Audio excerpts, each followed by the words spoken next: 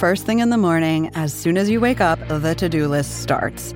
Does the car need gas? Hopefully those leftovers are still good. Why did I get CC'd on Mom? No. You can't escape the to-do list, but you can make the most of your me time with a relaxing shower using Method Hair Care products. Try Pure Peace Volumizing, Simply Nourish Moisturizing, or Daily Zen Shampoo and Conditioner for daily use. All formulated with long-lasting fragrances and are safe for color-treated hair. Reconnect with the best version of yourself. Visit methodproducts.com to unleash your inner shower. Did you know the Tribeca Festival showcases more than just film and TV? Tribeca's audio storytelling program, sponsored by Audible, is happening June 9th to June 13th in NYC. It includes premieres of new indie podcasts, plus exclusive live tapings of popular podcasts like Slow Burn, Criminal with special guest Melissa McCarthy, and Vibe Check with special guest Lena Waithe. Don't miss it. Get your tickets now at tribecafilm.com.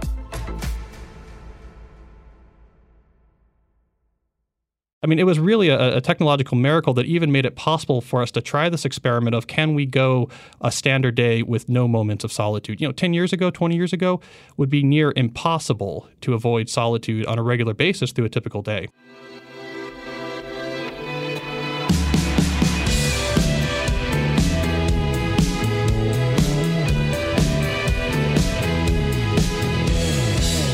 Hello, welcome to Ezra Klein Show on the Vox Media Podcast Network. My guest today is a returning guest, one of my favorite guests, Cal Newport, who is a computer scientist at Georgetown University, the author of a bunch of really fascinating books on technology and how to use it or not use it. You all have probably heard me talk about Deep Work, which is a book of his that has influenced me quite a bit. But he's got a new one coming out called Digital Minimalism. And he defines digital minimalism as a philosophy of technology use in which you focus your online time on a small number of carefully selected and optimized activities that support things you value, and then you happily miss out on everything else. We have a lot of conversations on the show about ways in which technology maybe is bad or is using us rather than us using it. And of course, we talk about some of that in this episode too. But what's interesting to me about Newport's work is that he's actually coming up with a way to maybe reboot, a way to develop a different set of habits around technology and a different set of philosophies for when and how to use it. So this isn't just a conversation of complaining. This is a conversation with some very actionable ideas and some ideas you can put into play in your own life to see where you really stand with it. And I think that reformatting our individual and social philosophies of technology is actually pretty important here. So I think this one is very much worth it. We also have a pretty interesting discussion right at the top about solitude, which has left me with some ideas I want to maybe explore more on the show in the future. So as you can email me, EzraKleinShow@Vox.com. Here is Cal Newport. Cal Newport, welcome back to the podcast. Thank you, Ezra. Always a pleasure to talk with you. So I wanted to begin with solitude. You have a definition of it in the book that I like. Can you talk a bit about that? Yeah, the definition I use, I actually borrowed from a book called Lead Yourself First, which has to do with solitude in leadership. It's actually co-authored, of all people, by Raymond Kethledge, one of the judges that was on the short list for the Supreme Court last cycle around. So that's a little bit of interesting trivia. But it's this book on leadership. And it had a definition of solitude that really resonated with me, which is freedom from inputs from other minds. And I thought that was interesting because a lot of people think solitude in terms of isolation. Am I far away from other people? Am I far away from stimuli? Am I up in a cabin in the woods? But the definition that I took from there is, no, it's about what is your mind processing. And so if you're processing input from another mind, so looking at your phone, reading something, talking to someone, sorry to say, listening to a podcast. Any of this means you're not in a state of... You shut your mouth. Sorry. Yeah, it's a garbage book and a garbage idea. Listen to the podcast. So any circumstance in which you're processing inputs from other minds, you're not in solitude. And on the flip side, if you are alone with your thoughts, even if you're in a crowded coffee shop or on a subway car, that could be a state of solitude. And so my short summary of my argument on that is that solitude is really, really important. And so I think the image a lot of people have of solitude, maybe even the image I have of solitude, is you imagine somebody in a cabin in the mountains somewhere reading a book. that doesn't qualify here. Yeah, ironically, that's not solitude, whereas just sitting with nothing in your ears in the most crowded subway car would be. I was thinking about this after I read it, and I was realizing that I probably don't spend 10 minutes a day in solitude. Maybe I do because I meditate, so I guess during that period of time I do. But with the exception of that, I don't think I spend 10 minutes a day in solitude, probably even cumulatively between the things I'm doing, between, listening to music and podcasts. I mean, I am constantly getting input from other minds. And I think a part of me thinks that's a good thing, right? To always be surfing an informational wave, to always be giving my mind things to process, to always be grabbing more information out of the environment around me. Why do you think it isn't? Well, what you're underestimating is just how much raw cycles of solitude is required to actually do that processing.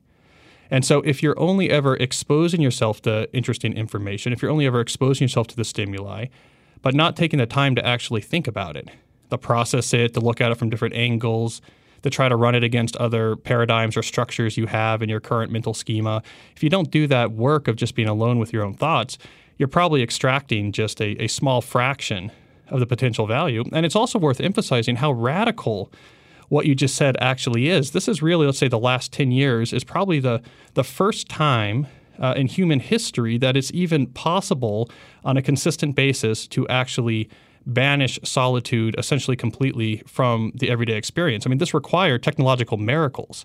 We had That's an amazing point, actually. It really is. I mean, we had to cover the entire country with high-speed, high-capacity wireless internet. We had to develop who knows how many different breakthroughs to get modern smartphones to work.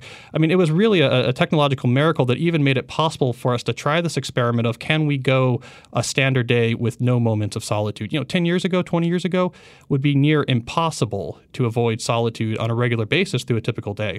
And this gets to something that in your other book, Deep Work, has influenced me a lot and that we've talked about before.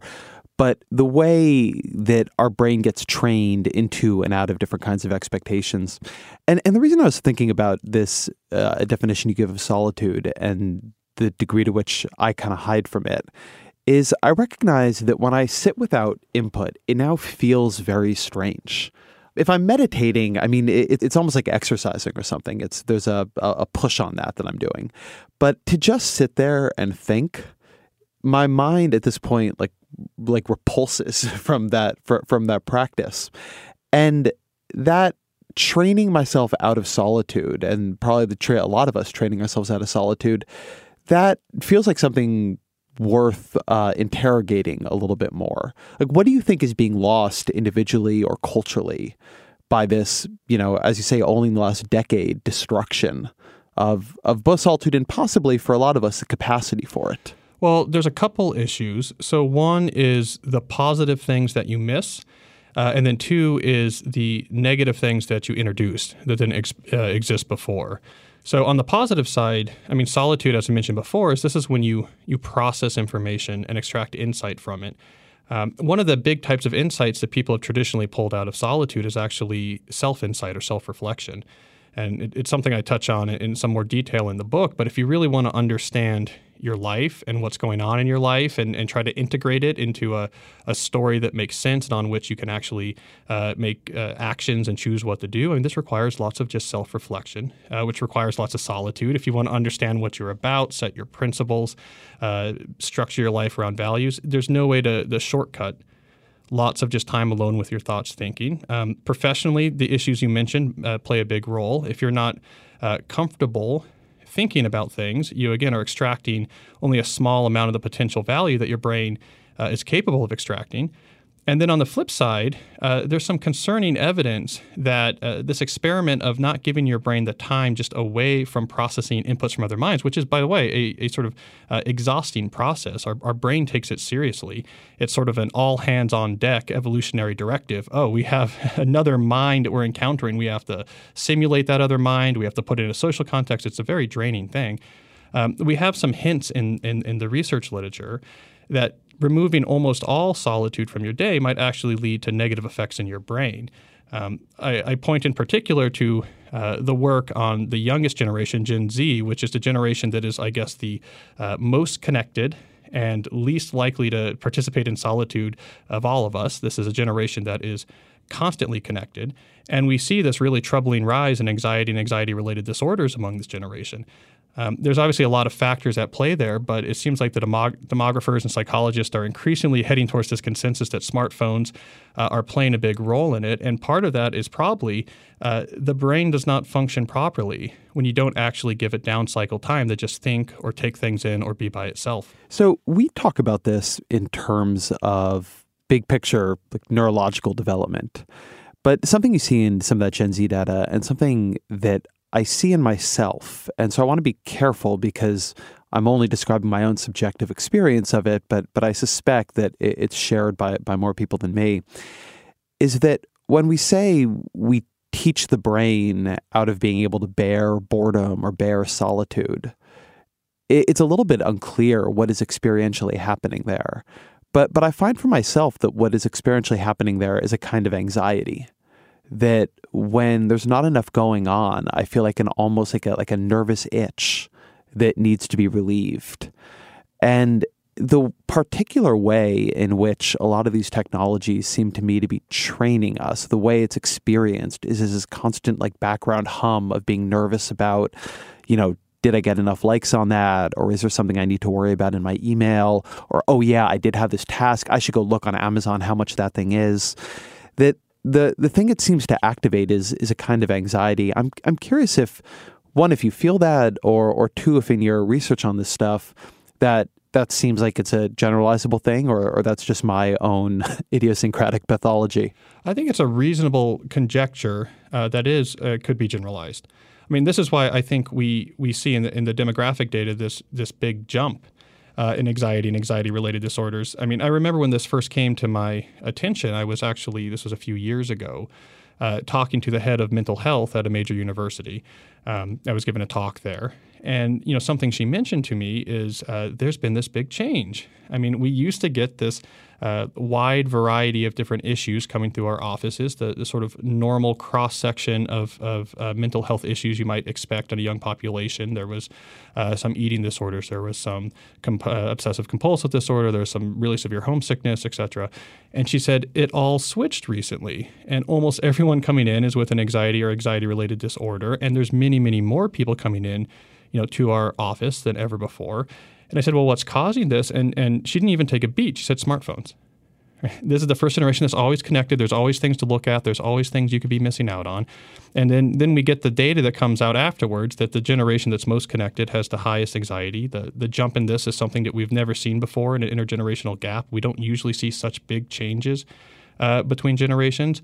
And then we have more controlled study environments where they'll literally sit someone down and they'll have their smartphone nearby but not in reach, and then they'll call it or otherwise have it buzz. And under the guise of doing some other type of experiment, they actually have physiological monitors on the subjects, and they can actually see the autonomic nervous system react with great anxiety, just thinking there's something going on there I should be doing or I'm missing. And so, I mean, I think your experience is very common. I think most of us have this background hum of anxiety that we just accept that, I guess this is just modern life, and we don't realize the degree to which is probably arbitrary and constructed. But this is something that I've begun to, I don't know if worry about is the right way to put it, but think about more, which is I don't think we have really a model of what are the emotions and drives that technology is taking advantage of to produce the behaviors that it produces. I think we've become more and more aware of the behaviors, right? We're distracted. We're constantly checking things.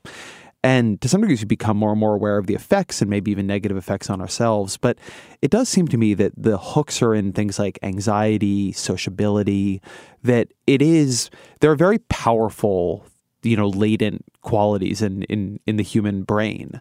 And I don't think we have a lot of good modeling or very good transparency on which ones are being tapped into, and so which ones are being built and strengthened in us at any given time. And this feels to me to be more of an issue around some of these devices and some of the sort of overall technological ecosystem we live in than we give it credit for.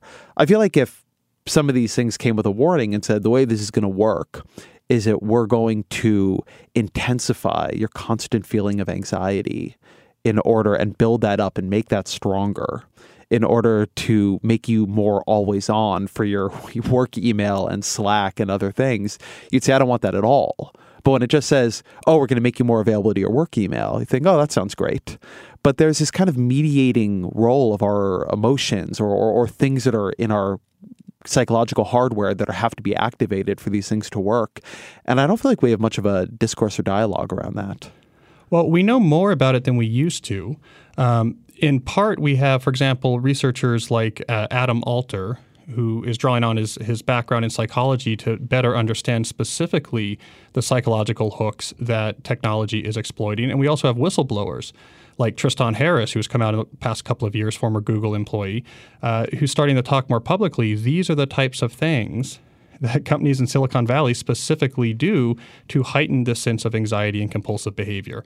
And what we're learning from them is we're getting insight into at least some of the psychological hooks that seem to be causing this behavior. So actually, social media is probably the right experiment, the right case study, because this is a technology that was, unlike, let's say, email, this was a technology that was specifically altered to try to heighten this sense of anxiety and compulsive use. So we can actually look at what they specifically did, what worked, to get a sense of what's going on more broadly in terms of our technological ecosystem.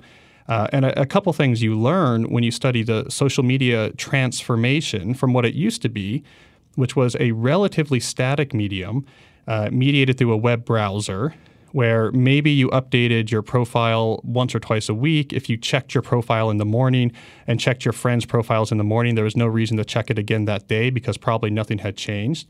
And somewhere around the time when, let's say, Facebook was making the shift to mobile and their investors were getting itchy, right? We need our 100x return. We need to go public. That means the revenue numbers need to go up. They really got serious about this attention engineering.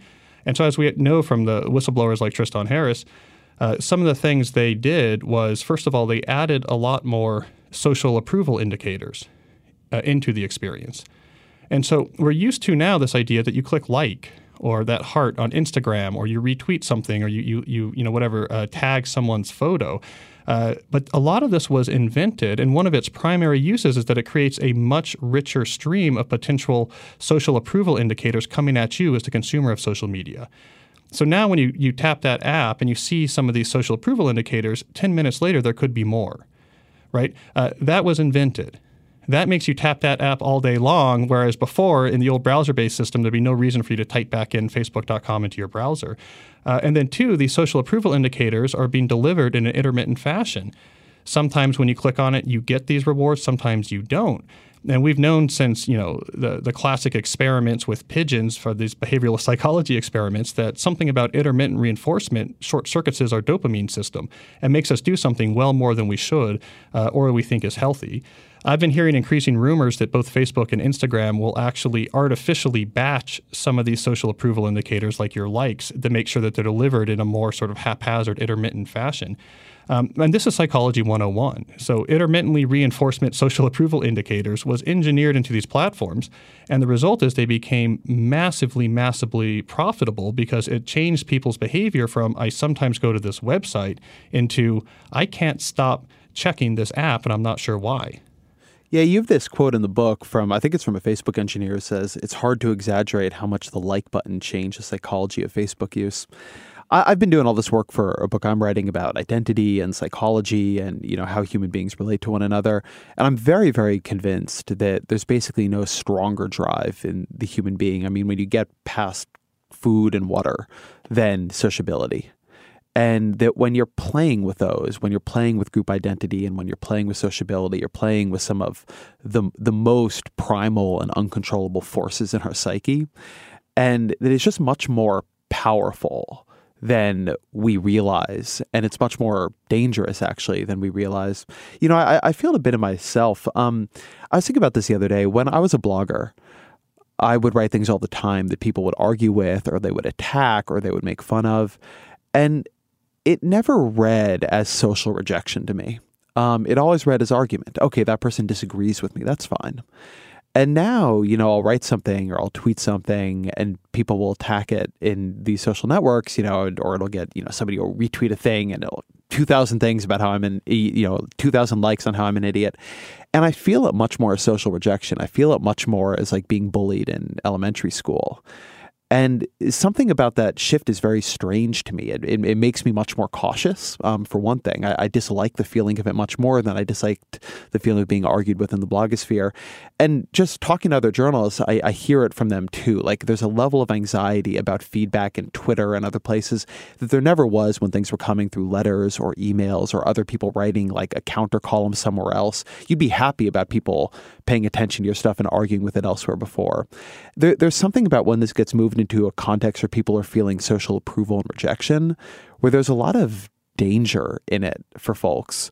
And I don't think it's healthy for us. And I also think it's like the way that context got constructed is subtle enough that I don't even think that most of us realize, certainly I didn't, when or how we passed from one thing that in its way was social because there were people involved to another thing which was about social dynamics and how different that really was. Right. Well, I mean, I think we underappreciate how dangerous it was to have essentially small groups of 20-somethings, with hooded sweatshirts working in, around ping pong tables and incubators thinking we can monkey with something as powerful as human sociality, which I agree with you is one of the strongest drives that we have as human beings. It's sort of massive amounts of our brain is dedicated to working on this and worrying about this, being concerned about this.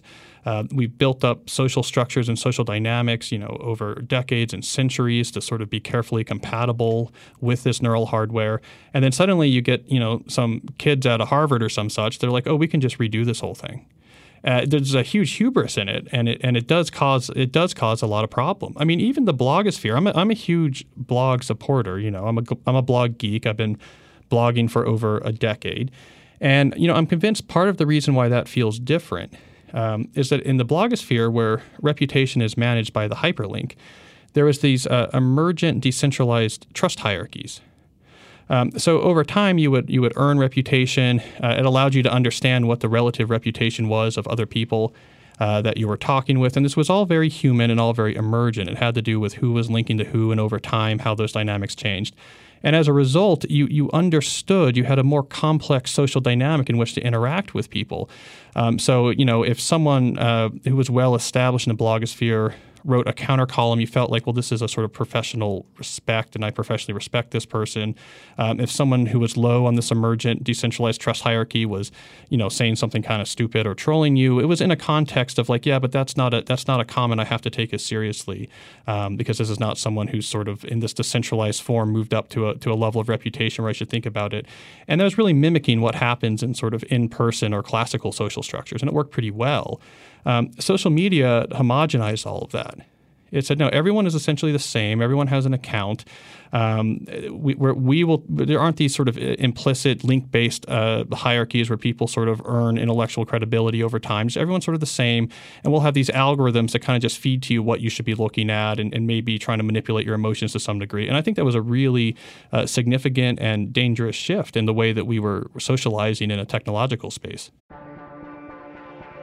Get ready to laugh out loud at the Tribeca Festival, June 5th to June 16th in NYC. Hear Judd Apatow talk about his experience making iconic films like The 40-Year-Old Virgin and Knocked Up. Watch Hacks actress Hannah Einbinder's stand-up special.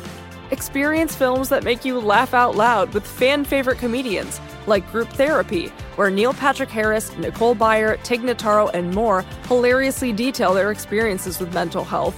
Outstanding, A Comedy Revolution, a film investigating the impact of queer comedians with Lily Tomlin, Rosie O'Donnell, and Bob the Drag Queen, and Sacramento, a lighthearted narrative comedy with Michael Cera and Kristen Stewart, and much, much more. Get your tickets now at TribecaFilm.com. Okay, so I have a lot of conversations on this podcast about how social media and the kind of current digital ecosystem is bad, but you're different. You have an actual recipe for making things, at least on the individual level, a little bit better. So let's start here. Tell me about the road to digital minimalism. Where did the term come from? That's a good question, actually. Are you a minimalist? Do you think of yourself as a minimalist, putting digitalism aside? not in all aspects of my life. I think minimalism is a concept that, goes back to antiquity. And it comes up again and again and is applied in context after context and is often quite successful. So I think it's one of these ideas that's just in the operating system of our human culture that you can look at it historically. It shows up again and again and again in all these different contexts. Even in our modern context, there's many places it applies, right? I mean, if you apply minimalism to your work, you have Greg McKeown's essentialism, right? If you apply it to your finances, you have the financial independence movement. There's this whole culture of online minimalist, like my friends, the minimalists themselves, Ryan Nicodemus and Joshua Fields Milburn, who apply a lot of these ideas of minimalism to stuff in your house, right? So these ideas come up all the time. I'm definitely a digital minimalist. I try to be a work minimalist. And so it's like a general tool that can be applied to a lot of places to various degrees. All right, so what is digital minimalism? So digital minimalism is a philosophy of technology use. So instead of just a collection of tips or good intentions, it's an actual philosophy of technology use that you base in your values, something that you can believe in, and gives you a consistent way to approach the question of what tech should I be using and what tech should I not. So it gets rid of the sort of ad hoc nature of most people's relationships with technology. And it's talking about technology primarily in your personal life. And the basic idea is, in a classic minimalist fashion, you wipe the slate clean of all of the clutter that's just built up haphazardly in your digital life. You wipe the slate clean, and then you only add back things in that you believe are going to significantly support something that you really value. And then, and this is a key part, you're just happy ignoring the rest. Even if some of the stuff you're ignoring might have some minor value or inconvenience. You only bring back into your personal technological life tools, apps, or services that give you big wins on things that you really care about. And let me ask the question this way. I think to a lot of people, it feels like that's impossible. Their friends are on Facebook, on Twitter, that's where the news is. People are inviting each other to things. Baby pictures are on there. That even if you don't like it anymore, even if you don't like a lot of this stuff, you can't get away from it. It's essential in some fundamental way. How do you get over that feeling? And are there people for whom that feeling is true? Well, I think one of the key things about minimalism is that it doesn't predetermine this is what's good and this is what's bad. The thing that it predetermines is that what's important are your deepest values, the thing that matters most. And the core mathematics behind minimalism is that if you put most of your energy into the small number of things that matter most, you will end up better off than if you take that same energy and try to dissipate some of it among lower value alternatives. So the way I usually recommend that people enter minimalism is sort of a rip the Band-Aid type approach. And basically I have this process called the digital declutter, which is you take 30 days, you leave everything, you get back in touch through self-reflection with what matters, and then at the end, you very carefully add things back. So last January, I invited some of my readers, let's go through and do this declutter together because I want to learn about it as part of the research for my book. And because this is a big ask, leave everything for 30 days and then be very selective about what comes back, I thought that maybe 50 or 60 people would sort of bravely agree to do this. And in the end, over 1,600 people signed up and did it. And I got reports back from hundreds of them. And the changes that they made were really drastic. And the benefits they reported were really big. And so I think we're at a time now, which is different than even, say, 2 years ago, where people are ready to consider much more drastic overhauls of what exactly their digital life looks like and what exactly they're trying to do in it. I like the idea that this is a philosophy. And you read in the book that you compare it with what you call the philosophy of digital maximalism, which is a mindset in which any potential for benefit from a technology is enough to start using that technology. Can you talk a little bit more about that and talk a little bit more about what you think the philosophy under which we adopt technology is now? Yeah, maximalism is the sort of classic foil to minimalism, and it's an idea, especially now, especially in Western culture, that's quite dominant. And it's this notion that you focus almost exclusively on the potential value that you can get out of something. So from this mindset, when you think about Facebook or something, you just think about what are the potential values I could get out of it. The issue with maximalism is that you then think about not using something in terms of lost value. So you think about all these things I'm not using.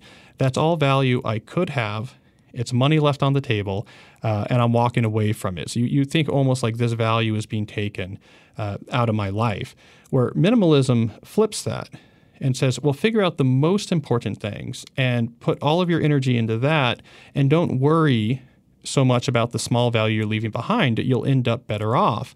Now, there's some pretty simple mathematics behind it. I mean, essentially in almost any endeavor, and certainly in your digital life, the distribution of return you get from various activities is not linear. It's actually usually pretty nonlinear. So the things that are most valuable give you significantly more value than things that are less valuable in your hierarchy.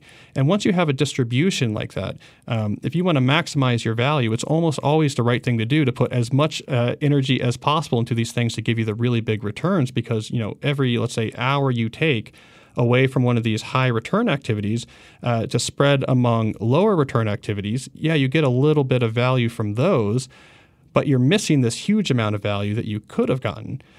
So when I was researching the book, I went back and reread Walden, which is sort of one of my favorite books in minimalism. People often wrongly think about this as a book about nature, but it's actually a profound economic argument in favor of sort of a minimalist approach to your work and life. And it's a very interesting argument. But Thoreau has this great example because when he's talking about the mass of men who leave lives of quiet desperation, he was mainly talking about the heavily mortgaged farmers near him in Concord, Massachusetts at the time. And he was really worried about how much of their lifetime, their life force, and their labor they were giving up in order to get these sort of small benefits like Venetian blinds and better pots. And he had this great example of, think about the farmer who purchases a carriage to get to town. And the farmer is happy because on the carriage, it only takes 20 minutes to get to town. And when he has to walk, it takes him an hour. But Thoreau says if you go and do the math, it turns out that he's having to work an extra 2 hours per week to afford the carriage. So he's actually worse off. He actually has much less time than if he just didn't work 2 extra hours and then took 40 more minutes to walk into town. And that was Thoreau's way of getting at this sort of problem with maximalism, is that there's a cost associated with what you spend your time on. And this cost is not just what directly you get from that activity, but what you could have been investing that time in instead. And that's really the foundation for minimalism in general, and definitely for digital minimalism. I mean, the concept that seems to be circling around is this idea of crowd out, that we're very good when adopting something or looking at something at understanding the benefits of what it could bring to us. But the problem is, what is it crowding out? And it seems to me that often you have something like Twitter or Facebook or whatever it might be. I mean, in a previous era, it was television. I've been reading a lot of Neil Postman lately, and he's writing these what turn out to be extremely prescient criticisms of these new technologies, but it's all about television. And it seems to me that the thing that keeps happening is that we crowd out things that are like solitude or like open space on a day planner, where a lot is coming out of it potentially, but those benefits are not exactly calculable. And then slowly, like what you begin to crowd out things that are just slower, right? I mean, Twitter is going by and it's disappearing, whereas like the New Yorker on your nightstand, it's going to be there. But in the end, you don't end up reading the New Yorker because you keep flicking through Twitter, and you end up like continuously crowding out things that are urgent or feel a sense of scarcity or are designed with a sense of scarcity. And you crowd out all these things that aren't, but the things that aren't had a kind of value to them that is simply not being shouted quite as loudly. I mean, I think this is exactly the problem that has been thwarting a lot of positive action on these sort of ambiguous unease that people are increasingly having with their digital lives. And I say this right in the first chapter of the book, is that the issue we're having is not about usefulness, it's about autonomy. It's not about, is this thing I'm doing right now bad for me or worthless? It's, am I spending so much time doing these things that I'm missing out on things I think is more important? Am I losing my ability to actually shape a meaningful life? And, a funny example that sort of made this really clear to me was, back in 2016, when this is really when I first started noticing that people were starting to shift from, self-deprecating jokes about their phones to really getting concerned. So this was right before the shift started to happen. I wrote this op-ed for the New York Times in which, I was just being provocative and saying bad things about social media. And so as normally happens after you write something like that for the Times, you do some ancillary media. So I did an interview on a national radio show in Canada. And so they had me on, they're asking me some questions, and then they sprung this ambush. They said, but now joining us on the line is this artist who uses social media, to find his audience and to sell his artwork. And the implication from the host and the social media expert they also brought on as part of the ambush is like, we've caught you. Here's something. Yeah, do you want this guy to starve? Yeah, this is something that's useful that you can do with social media. So you really need to stop criticizing it. But as the conversation went on, at one point the artist admitted, I found myself having to take long breaks from social media so I could actually get my art done in the first place.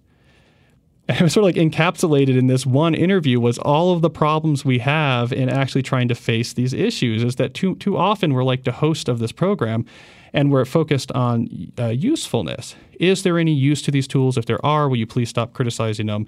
And we don't enough think about autonomy, that, maybe this makes it easier for me to sell my art, but if it's preventing me from doing art in the first place, am I really winning in this exchange? And so I've definitely been trying to push that message. And that's why minimalism starts with values and works backwards, as opposed to trying to eliminate. Because as soon as you start saying, let's try to eliminate from your lives, technology that is not so good, you just put someone in this sort of utilitarian calculus of, how much is 6 baby pictures worth, in exchange for, 20 minutes less time spending on this? And it's almost an impossible calculus. So when you go additive, okay, here's what I really value. Let me see if I can really pump those things up and not be too concerned about everything else. That seems to work better. I think that there are a lot of people who will hear this. And what they'll be reminded of, which you hear about people doing all the time right now, is a digital detox.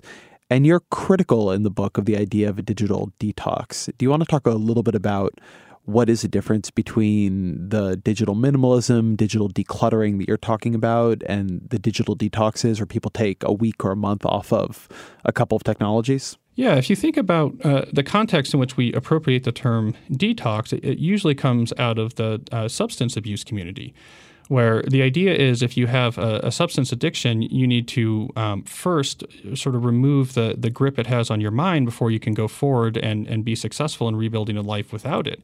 But you would never hear someone say, Ezra, I think you have a real problem with this drug, but don't worry, I have a great plan. We're gonna take a week, and you're not going to take that drug at all for a week, and then afterwards, of course, you'll go back to using it like you did before. What problem have you solved? Maybe you got a little bit of relief, but the bigger question is, what was the issue that made me feel like I had to take a break in the first place? That's what we need to solve. And so I'm not a big fan in this idea that just stepping away temporarily from your digital life is all you need to get around some of the issues that people are feeling. I think we have to confront the underlying problem. And so that's why I shifted the terminology from detox to declutter. I'm not just trying to give you a break from technologies. I think you actually have to step back, look at your overcrowded house, get all that stuff out of there, and then just bring back in the things that you really need. I mean, we're used to this, of course, in the context of physical clutter. And so it's moving that exact same analogy to your digital life. Now, if you do this declutter, there is a detox effect as part of it, but like a good detox in the sort of substance abuse community, it's followed by a transformation of your life going forward. And a point you make in this is that if you're taking things away, you have to put things in intentionally. Can you talk about that? Because that struck me as pretty profound. Yeah, and the key part of this type of minimalism transition process is that the rule I have is that you essentially work backwards from the things you value most. So you identify these clearly. This is self-reflection.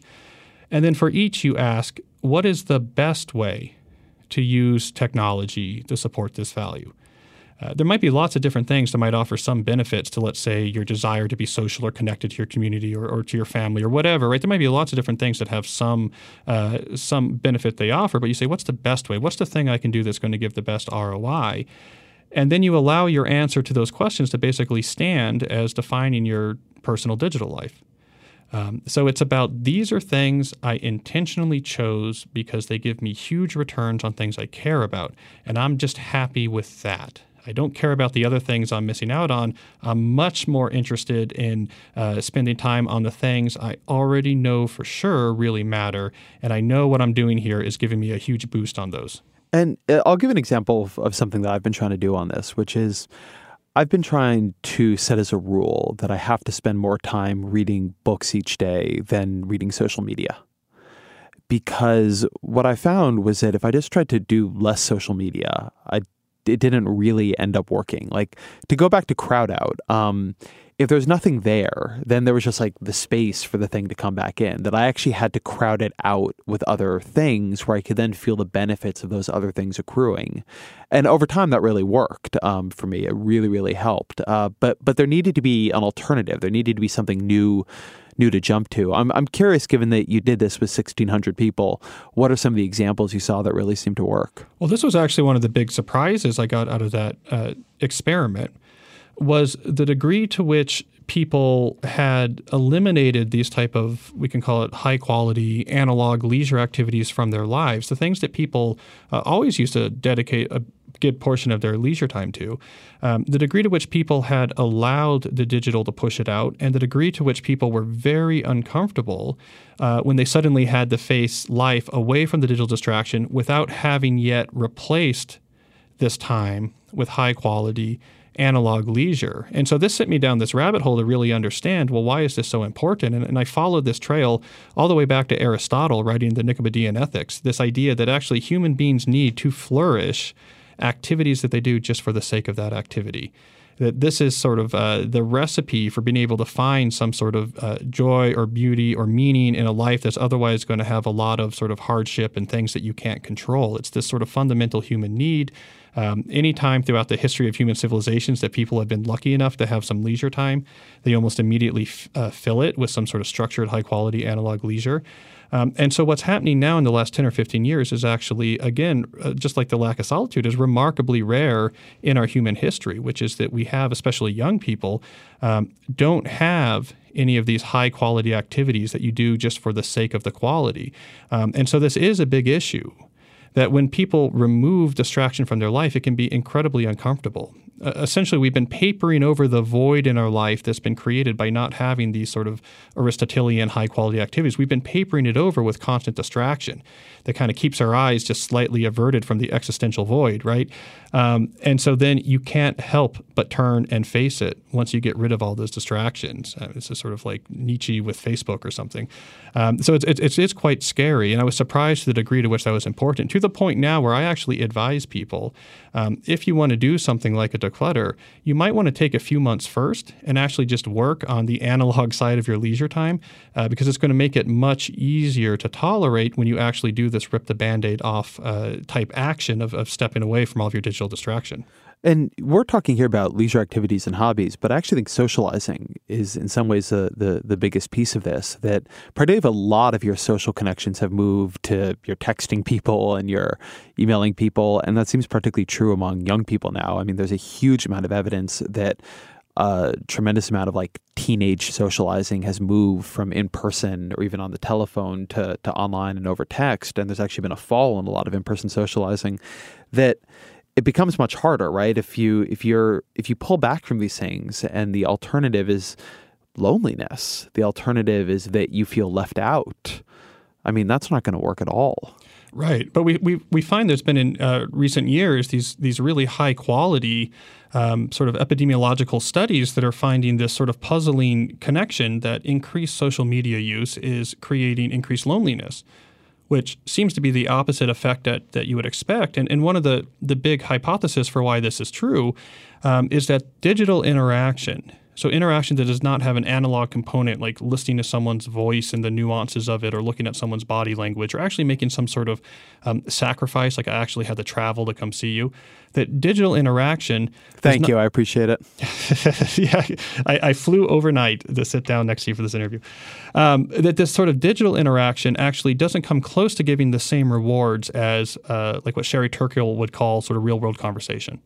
And so this is why you can actually get more lonely as you spend more time doing digital interaction. It's not because the digital interaction itself is causing this negative effect. It's because it's crowding out the real-world conversation, which is what our brain has evolved to actually crave. And our brain doesn't understand that number, or a little comment under a picture on the small glowing rectangle in your hand is another human being who's interacting with you and fulfilling your need for sociality. It doesn't understand that. Now, there's some part of your frontal cortex that thinks that counts.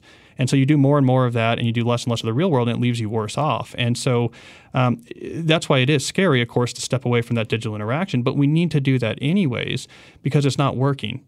it's not a substitute. It's a sort of arbitrary activity that, again, was cooked up by 20-somethings in some incubator rec room over in Northern California. It's you can't take millions of years of evolution and replace it with this new novel activity and expect it's going to work. And so not to go on a bit of a tangent, but I think that scariness is good because then once you've removed this and you're scared and not interacting, maybe that's going to force you to say, well, let me try to reestablish in its wake a sort of more old-fashioned real-world conversation-based sociality that'll actually give me the nutriments that I need for human flourishing. But if that's true, if we crave actual real-world conversation, then how come so many of us, including me actually, have the experience of you're sitting in a conversation talking to people and it gets tiring and you begin to crave looking at your phone. You're sitting there with, your partner and friends, or you're there with family, and you find yourself like going to the bathroom to look at your phone.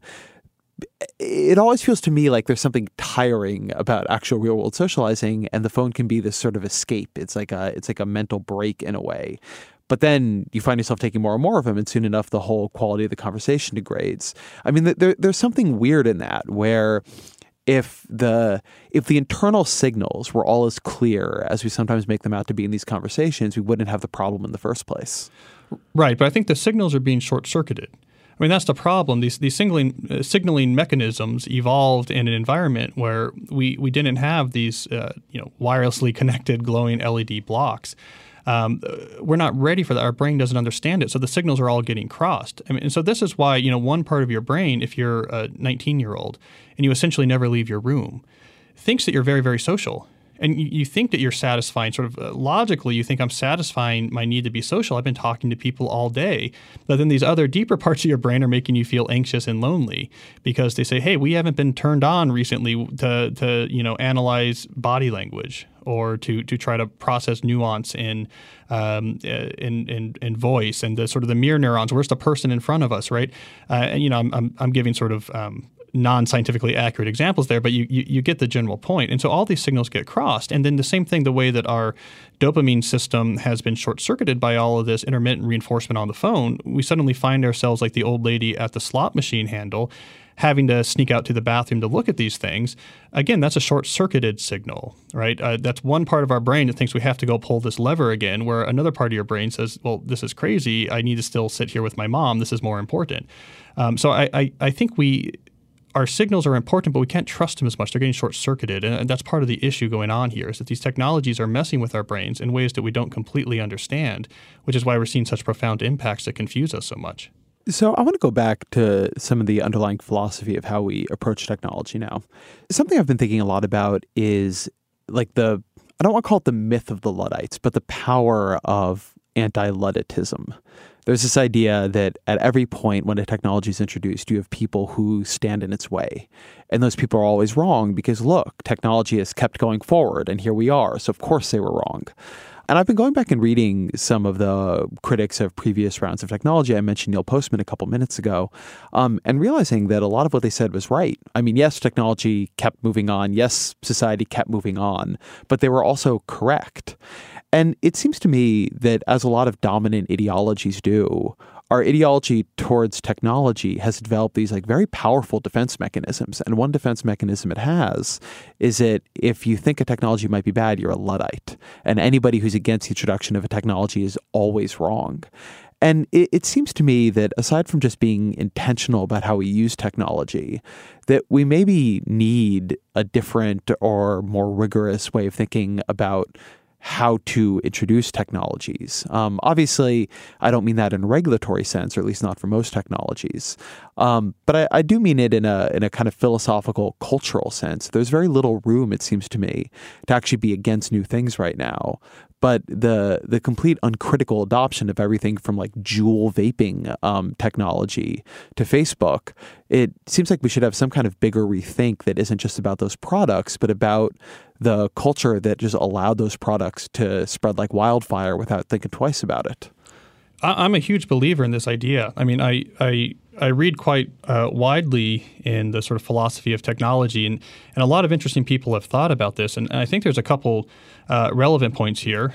First of all, I don't think the actual Luddites are a bad example. I mean, if you go back and look at what happened in the original Luddite revolution, it was actually an economic philosophy that was actually quite plausible at the time, right? I mean, you go to this particular area in the UK, and there was the advent of steam looms were coming. This was before we had a lot of rigorous sort of economic theory in the way we think about it today. And the workers in this town said, wait a second, we're thinking about this. If we bring in these steam looms, almost everyone's going to lose their job. But a very small number of people who run these mills are going to actually keep a lot more of this money. And they're like, well, is this really what we want to do, right? I mean, maybe the utilitarian argument should be that we should be trying to actually maximize the average utility of the town. Maybe this is a bad move. Now, to a modern sort of classically trained economist, they say, no, you have to do this creative destruction. You have Hayek and all these very complicated theories about, free markets and stuff. So now we look at that argument as naive. But in the context, it was actually a relatively philosophically profound and plausible argument they were putting forward. It's like, this is actually a good time to step back and say, what is our goal with economic development?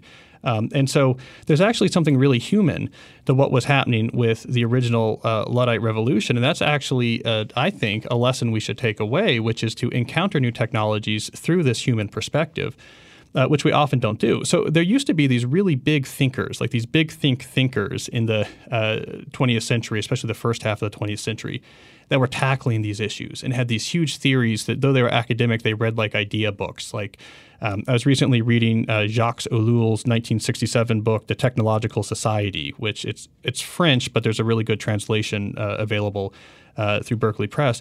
And he's basically making exactly the argument you're talking about. He talks about the self-perpetuating nature of what he calls a technique and how it has this almost autonomous drive that if it's possible to advance to this next step, you have to do it. And it basically it talks about how it co-opts the whole culture so that culturally you think this is inevitable, this is what we have to do, this is the right way forward. And so we had these big thinkers. And from what I can understand, talking to some people in this field, is that we lost a lot of the vigor in sort of the field of the philosophy of technology, that the field went into sort of a more internally focused scholastic type direction. Social determinism is sort of the dominant theory now, which is this sort of really complicated, narrow-focused looks at the very specific ways in which, various groups interact with emerging technologies to serve their needs. It's sort of this sort of very complex, whatever kind of academic type theory-heavy approach. And we've lost these big thinkers like Ellul or like Lynn White Jr. or like Mumford, who are really grappling with this. So I think you're actually on to something, that this is something we need to return to, is thinking big thoughts about what is the role of technology in sort of a thriving human society? Philosophically speaking, what's the right way to tackle them? I'm working on this book now about email. And like one of the big ideas in this book about email is that it was invented and they said, let's just use it. And it ended up having these profound impacts on what it even meant to work in the knowledge age that was completely emergent and no one decided. And as we've talked about before, had a lot of negative consequences. And you see this especially with personal digital technology. So this is all sort of a long rant because it's something I care a lot about, which is we need more Postmans, and I think we need more Elluls and Mumfords and Lynn White Jr.'s and all these people who used to think big thoughts about how we should approach technology. We need basically to be like the original Luddites again, not the cultural bastardization of this term, which is this sort of neo-Luddite straw man that you're just someone that for some reason hates technology. I mean, I think the Unabomber is the last person I've met that actually agrees with that, but this more human idea of, all right, I'm glad we have inventions and that capability, but what do we want to use them for and why? But okay, so there's something here that I think is interesting, which is that my read of this is that we don't have a theory of technology. It's not even digital maximalism. What we have is neoliberalism. And the underlying idea that basically greets everything, unless it's one of a small group of things that falls into either a protected or a state category, right? So like basically drugs or laws, is that if something is winning in the market, then consumers are choosing it. And if consumers are choosing it, then it is good. Right? Consumers are revealing a preference, and who are you to question that preference? Now, we don't feel that way if it's, say, cocaine. Then we're going to question the preference. But pretty much everything else, with the exception of some things for children where, we won't let I don't know, 10-year-olds watch scary movies or something. We feel this way about. And what is going on here is it's not really about technology. We don't care if it's new technology or not. What we care about is not interrupting the workings of the market. And you can have all the technological philosophy you want, but unless you have some kind of counter to that, it's why I think the example of the Luddites is actually interesting, because even in that, what you were saying was that they had an economically naive way of thinking about it. And I think that a lot of good arguments here would be knocked down by people saying they're economically naive, when really what they are is saying that there is some value I want to place over economic choice here. There's some value that I think is more important than maximizing growth. But I would see it a little bit differently. So I think the shortcoming in the classical market view is that it thinks about the consumer as being sort of purely rational in some sort of quantitative sense. And of course, behavioral economics has broken that model, and we know that there's these sort of systematic biases, and we've all read, Danny Kahneman's book. But the other aspect I don't think we talk about as much is that when it comes to choice, especially consumer choice, it's not just a quantitative rational decision, what's the value to this for me in dollars. These decisions are also mediated by the cultural firmament in which we're surrounded. And so what I'm arguing for is not that we need to come in and disrupt this marketplace, let's say, in a regulatory fashion. What I'm arguing for is that us as a culture needs to actually care more about this cultural firmament. We actually need to think, what is this? How do we as a culture like to think about and value technologies? Is this right? Do we want to change this? This firmament on which we base a lot of our decisions as consumers is something that itself we need to analyze, because I think what has happened is, starting around the 90s, we just decided that our cultural take on new techs was basically Silicon Valley was like, the quote Bill Maher, it's basically nerd gods handing down gifts. And it's great. It's innovation. It's fun. It's something to do. It replaces, a lot of things that we've lost. And so that we're just not going to think about it that much. So a lot of what I argue for is that we should have a more sophisticated cultural understanding of tools and how they fit in a life well lived. And I think that's actually just a well-functioning market, right? That's working within the confines of a well-functioning market, not actually trying to sort of disrupt the classical structure. I mean, we do have in place a culture about how we think about technology that plays a big role in why we use or don't use these things. And I think modifying that culture through cultural self-reflection is actually a very sort of healthy operation that works within the context of the way that these markets operate. It's not an external intervention. But give me an example of a market where you think that works pretty well, because I look at the markets we actually have, and what I see is there is a certain amount of cultural mediation across them, for sure. But for the most part, the incentives to get the thing that is cheap and easy now tends to win out. I mean, we burn huge amounts of fossil fuels despite knowing that we shouldn't. We pack foods with refined sugars despite knowing it's bad for us. Sort of market after market after market, I can see places where the culture is offering a message like, hey, maybe that's not such a great idea. But overwhelmingly, the not such a great idea works out if it's more addictive and it's more convenient than the other ideas. And certainly what we're talking about in the cultures that you're concerned about are, the technologies you're concerned about are things that are addictive and convenient and sort of emotionally sugary. And it does not seem to me that we have that cultural messaging is very effective against that in very many places. Are there spots you look at as a bright side? Because I take your point. This isn't what economics says. I'm not putting this on the economics profession. I think this is how markets work in practice, and we are very loath to question the choices actual consumers make, even if those choices are being shaped and influenced by advertisers and people spending a lot of money to push those incentives around them. Well, I think a good example is probably food and health. I mean, I think right now we're in the middle of a transformation, the way that our culture thinks about things. I think 30 years ago to think that the organic sector of food production would be so large would be crazy, right? I mean, that to not use pesticides like on our food, like this doesn't make sense. But that's grown really huge. We see, fast food is having trouble and is having to adapt. And to me, that's an example of what's actually subtly changing is the culture. Now, I agree that when messages come down from above, so if it's sort of being delivered by a sort of technocratic elite that says, okay, listen up, people, we've been studying this, and this is what you should be doing. that doesn't tend to work so well. And this is why, for example, probably like Michael Pollan has a much greater impact on our nation's health than the Department of Agriculture ever had in terms of their food pyramids and their official guidelines about what we should and shouldn't do. And so these changes are a little bit more emergent.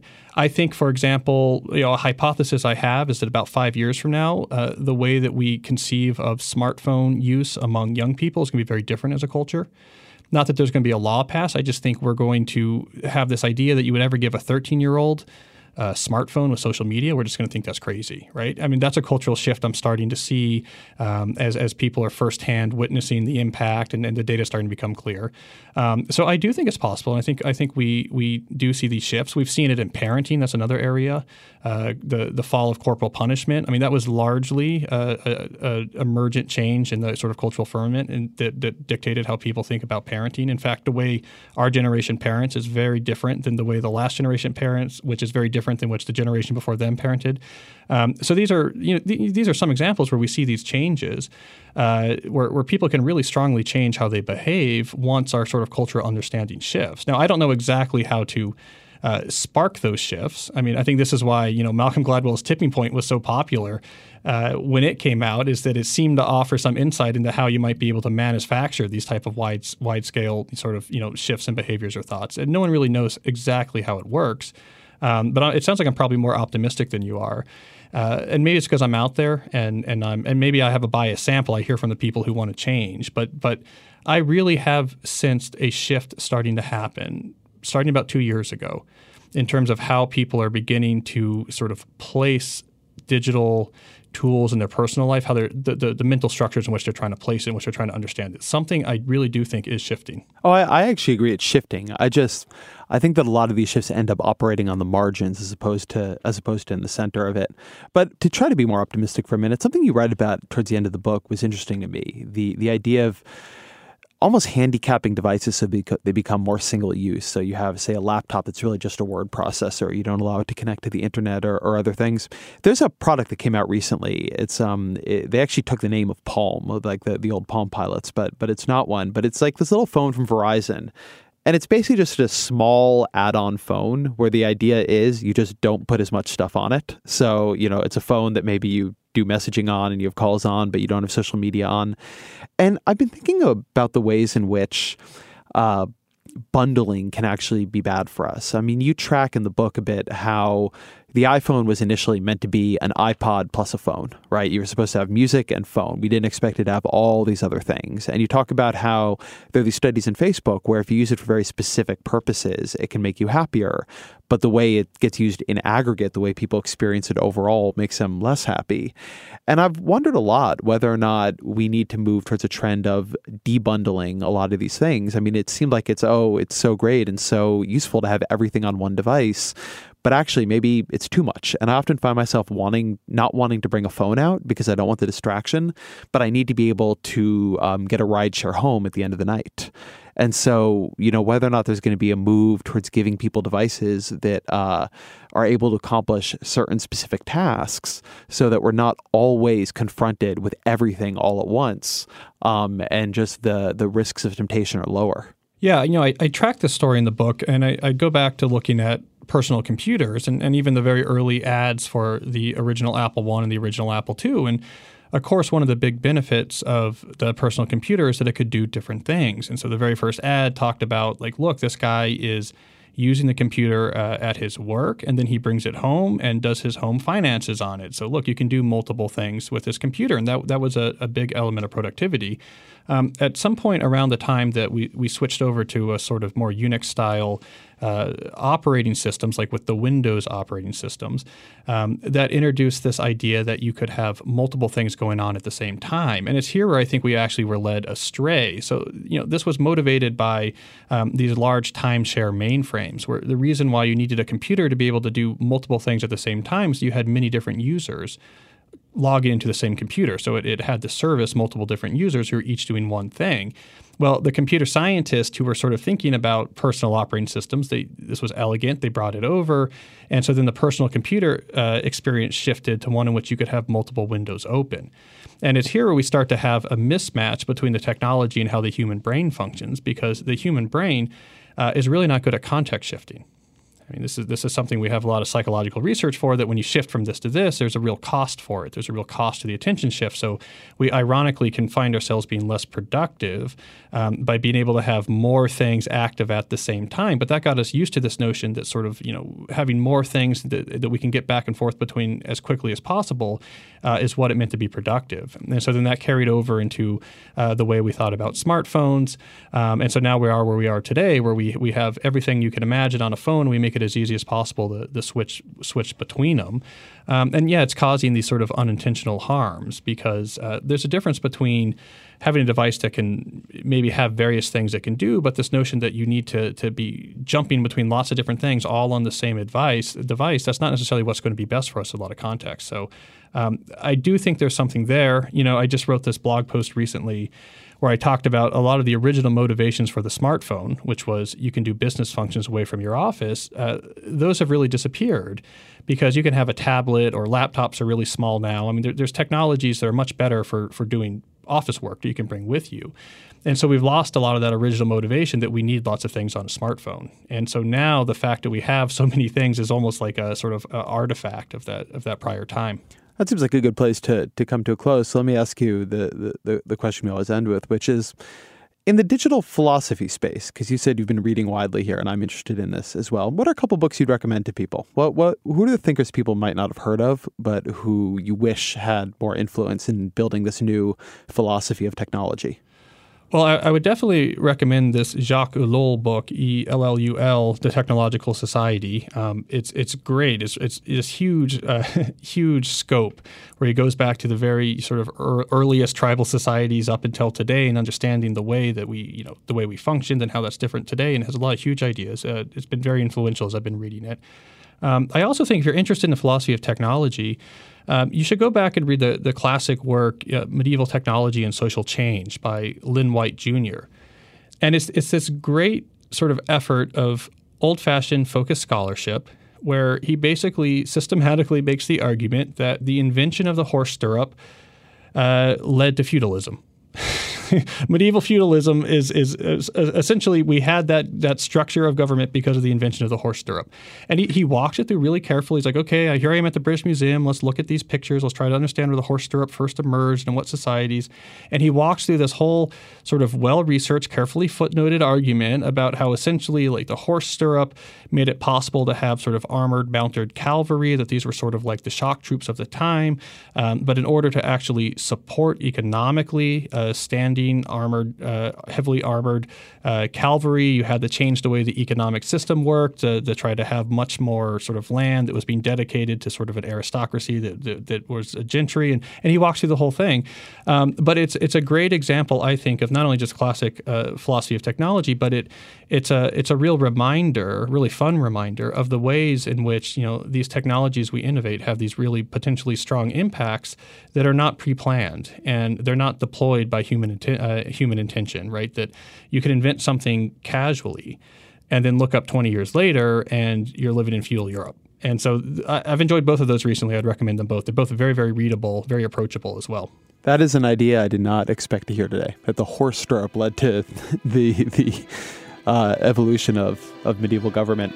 The book is Digital Minimalism. Cal Newport, thank you very much. Thank you, Ezra. Thank you to Cal for being here. Thank you to all of you for being here. Thank you to Topher Ruth at UC Berkeley, to my engineer Jeffrey Geld back in DC, to Jillian Weinberger, my producer. Ezra Klein will be back in a couple of days.